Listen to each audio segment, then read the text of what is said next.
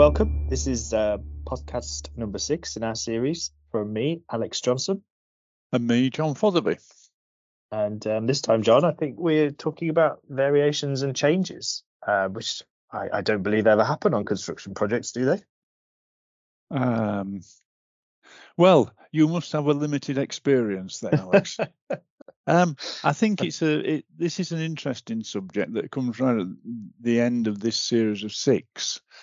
And I think we think of variations and changes as being straightforward. A change order or variation clause in the contract. All we have to do is comply with it. But again, I'd like to refer to the Arcadis reports, where owner-instructed changes are a reason or a cause for dispute. I think it's worth exploring that idea that Arcadis have come up with, because I think generally if the variation or change clause is complied with, it's fairly straightforward. If both parties work with the language of the contract, then it's fairly simple and straightforward. However, and this is the problem. We're getting. I'd just like to explore that idea of Arcadis of owner-instructed changes being a dispute issue.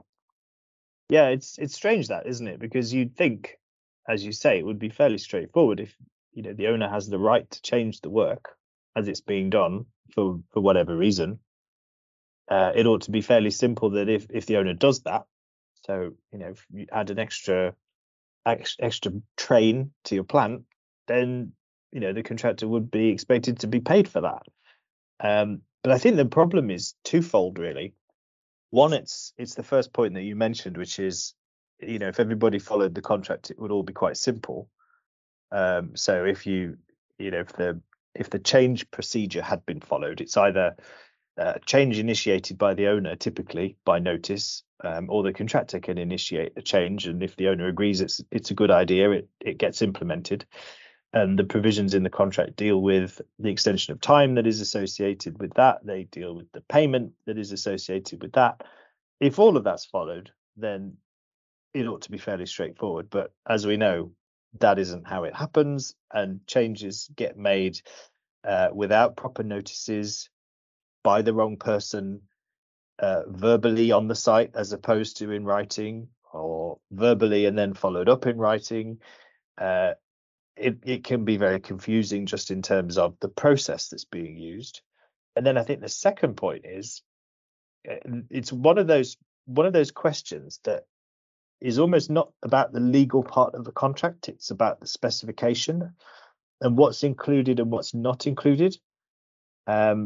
So ordinarily in a lump sum contract, any work that's not either expressly or impliedly included is within the lump sum. And so if that work's included within the lump sum, then obviously the contractor has to carry it out and can't be paid any more for doing it. Even though the contractor thinks it might have been unnecessary, it's just part of what needs to have been done.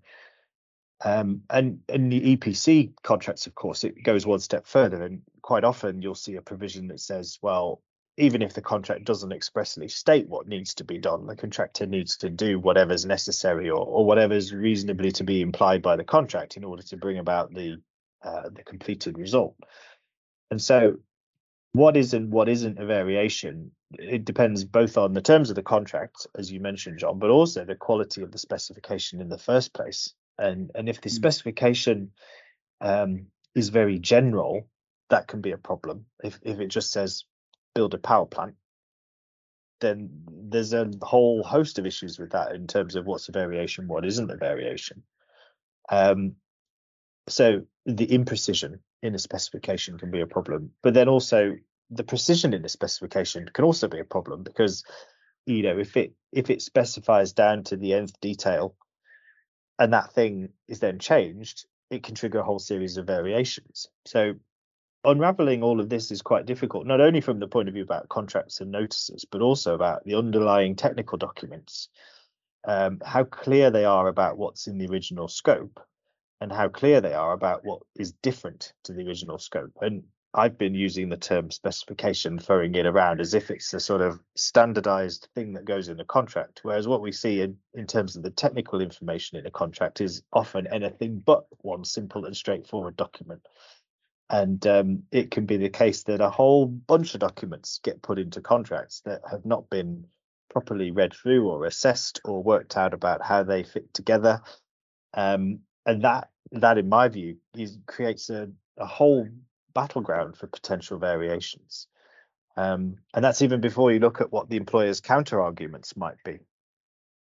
Yeah, and I think I agree with all of that, and add to that expressions like engineering development, which I've yet to find a definition for that stands up, but it's frequently used in these industrial plant projects.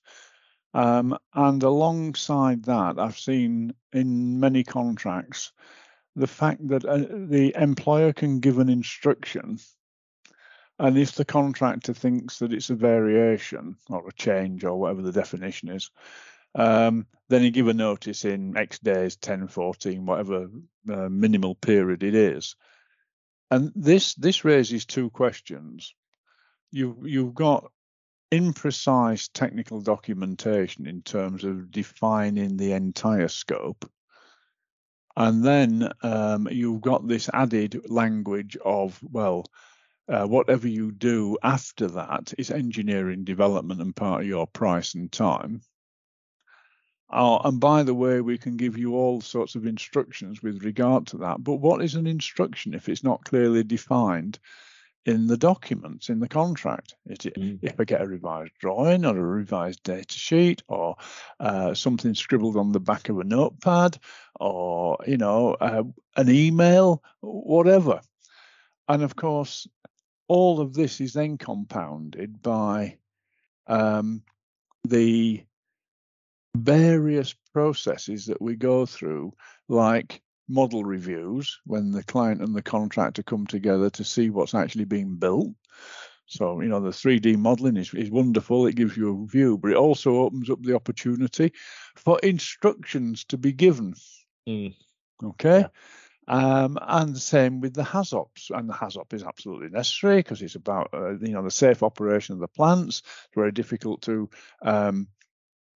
argue against anything that people request if it's from an HAZOP.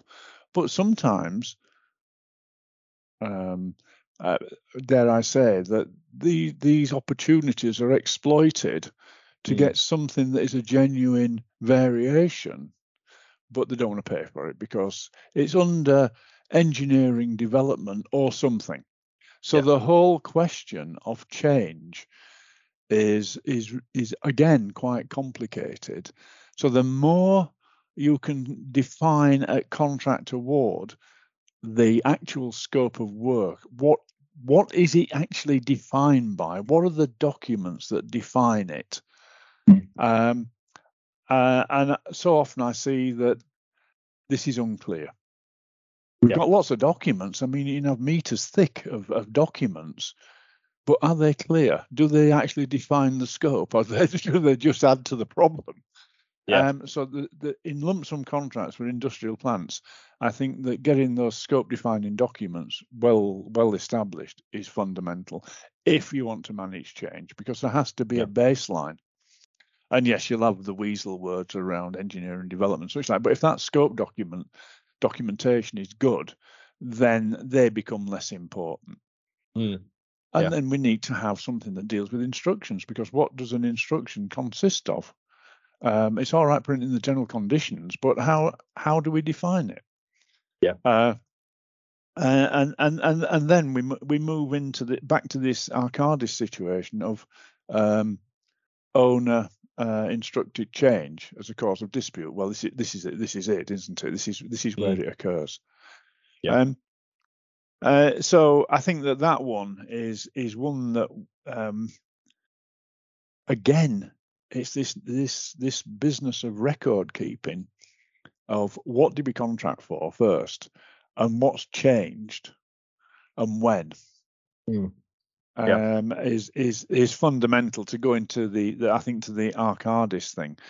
But also, I'd just like to move on to another subject on variations and changes, and that is the cumulative impact, assuming that a client actually instructs a variation. So assuming it's straightforward, and both parties have more or less complied with the contract, then with two things, cumulative impact and ripple effect. How often do you see anybody dealing with those two issues when they're dealing with change? Never. But it's interesting, isn't it? Because the extension of time clause that we talked about 2 podcasts ago deals, one of the items for extension of time might be variations or changes. Unless it's a very major change that is obvious to anybody, it is unlikely that a single change will impact the critical path. Very unlikely in industrial plant jobs. However, as Ibs points out in his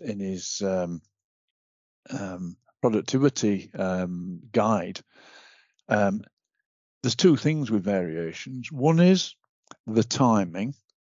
So the later they become, the more impact they have, and the number. So if you have a large number, even at the beginning of a job, you will have a cumulative impact problem. Yeah. And if you were talking about needing records beforehand, when it comes to looking at cumulative impact and ripple effect, you need a tremendous amount of records to be able to demonstrate. And yet, those things can be drivers for the extension of time, and, as we talked about in the previous podcast, additional cost. And therefore, these aspects of variations and changes is the people can price the straightforward work, engineering man hours, materials, equipment, construction costs, straightforward. But what about the other costs? Those sort of hidden costs? Because according to Ibs, those costs can amount to 50% of the total change cost or more. So it's a huge amount of money, and of course there'll be a time impact. Yeah, I think on that there's a tendency, isn't there, that when contractors submit their variation claims, the direct costs are fairly easy to establish. Yeah. And what they don't do is deal with the time-related costs, or sometimes even the time itself. They'll put the time and cost will be assessed later or something like that. But actually, the point you made about the number of variations and the ripple effect is really interesting, because when you think about the contracts, there's very few limitations on the employer's right to order variations. Sometimes you'll see a provision that says no single variation can amount to more than a particular percentage of the contract price. Sometimes you see that the contractor has a right to object to a variation, but that is usually removed from the contract, even if it exists in the first place. And what you never see is a limitation on the number of variations that the employer can order, and you never see a limitation on when they can be ordered. And you also have the provision that even if they've been ordered, whether the contractor is on board or not, they have to do the work. So it's almost a fait accompli by the end, because it's already been done and it has to be paid for. So it is quite interesting in that contractually those things are just not covered off either. Yeah, and if you're not dealing with the straightforward variations and changes comprehensively, you're giving away time and money as a contractor. I think that's the upshot. The sort of flip side of that coin as well is, so often, particularly in industrial plant projects, I've seen owners, if the contractors have a change order form, right, typically, And that'll set out the scope of work, a description of what's to be done, the change itself, and then there'll be a place for the costs, the engineering man-hours, materials, equipment, so on and so forth, even a place for a margin added. And then there'll be two little boxes. Delay or no delay? Tick. Yeah. Doesn't say how much, it just says that, well, and I think this is an interesting subject, because there's two aspects that come in here. One is many owners will deny paying for the change if they tick there's an impact on the schedule delay. Yeah. Okay. And then I think whether you need to tick that or not depends on the language of the contract. Yeah. If the contract says a variation has, and I'm paraphrasing now, I'm not getting into legalese like you do. Very sensible. If it says the change has an impact on the completion date, then that's a pure critical path analysis issue. Yeah. And it is highly unlikely, as I said earlier, that an individual change will cause a critical path delay. If, however, the contract says the change has an impact on the schedule, that is almost certain, because it will impact non-critical and critical, and more likely the 80% of activities plus or minus that are not on the critical path, it will consume float.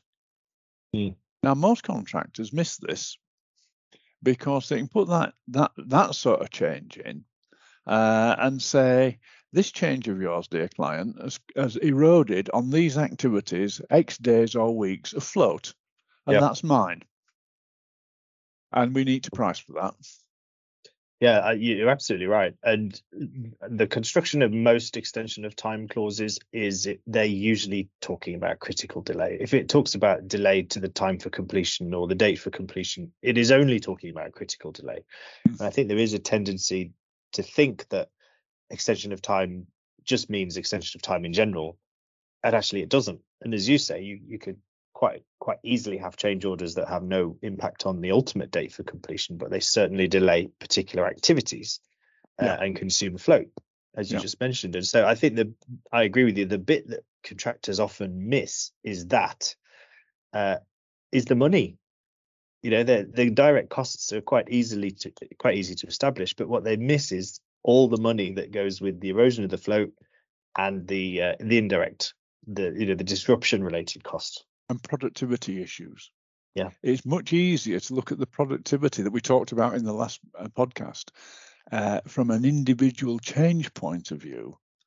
So, what's the easiest way to get £1 million is usually £1 at a time. Yes. Because nobody feels it going. So there is a real need to look at the real evaluation of change, whether that's admitted by the client or not, where we started with the Arcadis definition, and also from straightforward changes that occur that are accepted in principle by the other side, but need to be fully priced. And this goes back to what you were saying, both with the time extension and with the disruption and prolongation costs. It's all a question of record. Yeah. The contracts assume that the change orders will be administered in pristine time, in the right sequence, and agreed in the right sequence. That's how they anticipate it. Whereas it's just a muddle. Yeah. So tracking when that work is carried out, not when the change order is signed off, is fundamental. In my experience, it's rarely done. Yeah. The focus is always on what does the change represent, not what impact is the change having on everything else, which is the far more significant piece usually.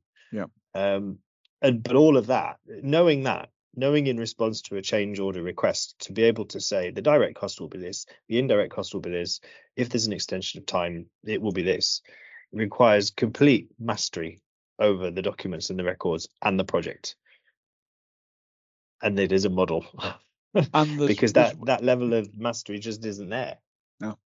And in engineering contracts, my experience is that the focus is entirely by the contractors on the cost, and not so much on the real effect of the change and when it was instructed and how it then affected the performance of the work. I think contractors are missing a trick here.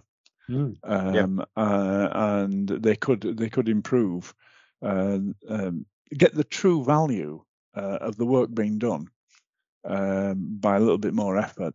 But again, it requires records. You can't move anywhere without the records. Yeah, and if there was that level of detail and records and analysis, then it would be more straightforward for a contractor to say, well, yeah, we understand your change order. The total package of what your change order is saying is this, and this is its complete effect on the work. Not just the cost of it itself, but what is it doing to the network of everything else that's going on? That would be a much more powerful way of dealing with it, rather than saying time and cost to be assessed later. Yeah, and of course, as Ib says, many of these costs, when you're looking at the change order itself at the time when it might be occurring, you can't assess them. And yet owners want to close out the change orders full and final before the contracts have a chance to judge. So either you don't sign it full and final, or you make a reservation that says this deals with the direct costs, the additional costs, and we'll come back once we've seen what the cumulative impact is, or the ripple effect, or any other disruptive cost on those changes. But of course, contractors want the money out, the change orders, and owners only want to pay for the direct cost of the change, and not this Mickey Mouse additional cost. And here we come to my claims territory, where we started this series of 6 podcasts. That's right. Well, the problem with the disruption is you don't know it's happening till it's happened. No, you don't plan disruption normally. No. Well, that's a great way to wrap up. I think that the first 6 podcasts, as you said, John, that is all about the claims territory, and hopefully we've shown you that claims territory takes in a whole host of points about extension of time, delay, disruption, loss of productivity, etc. So as before, if you have any questions, we're on LinkedIn. Please connect with us, ask us the questions. We'll be very happy to answer them. And see you on the next podcast. It's me, Alex Johnson. And me, John Thunderby.